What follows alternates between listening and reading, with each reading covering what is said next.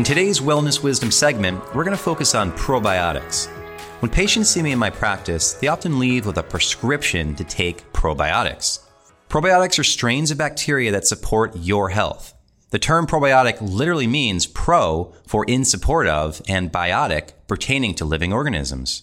Probiotics help keep our gut microbiome in balance. And since gut health is directly related to so many other systems in the body, adding a probiotic to your daily routine just makes good sense. But to get the full benefits of probiotics, you need to take the right ones in the right amount. But when you walk into a store looking for a probiotic, it's hard not to feel overwhelmed as you look at the dozens of probiotics on the shelf or in the refrigerator section. How do you know which one to pick? Which one would help you the most? And do the strains and dose really matter? Without knowing a lot about probiotics, it can be daunting trying to choose one that will work well for your individual needs. And it's sad to say, but not every probiotic on the market is guaranteed to have high potency and research-driven strains available in each capsule, as probiotics differ tremendously in how they are produced, including manufacturing practices, potency, CFU count, strains, and research claims. One may be very effective, while another may be a waste of money. So here are some of my top tips for how to choose the right probiotic without relying on marketing appeal, like how cool the bottle looks. Live at production versus live at expiration.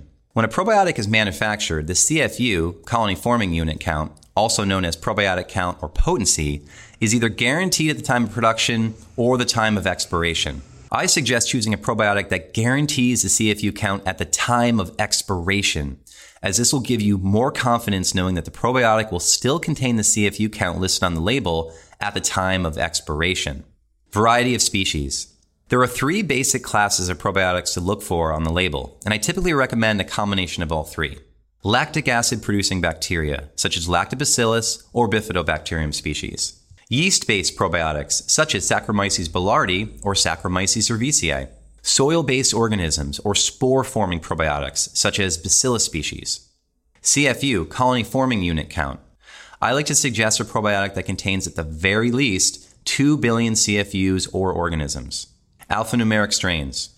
I suggest choosing a probiotic with letters and or numbers following the strain, as this tells you that particular strain was used in research. Guaranteed delivery. One option I like is the DR Caps, Smart Capsules, Delayed Release Delivery System, which protects the probiotics from the low acidity of the stomach and allows the probiotics to be more effectively delivered to the intestines where they are needed.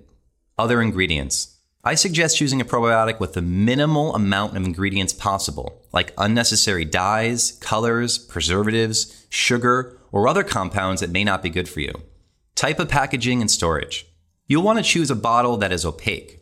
Clear bottles allow light in, which can damage the probiotics. Remember, probiotics are composed of live organisms, and factors such as light exposure can render them inactive over time. Also, I wanted to note that it's not necessary to pick a probiotic from the refrigerated section.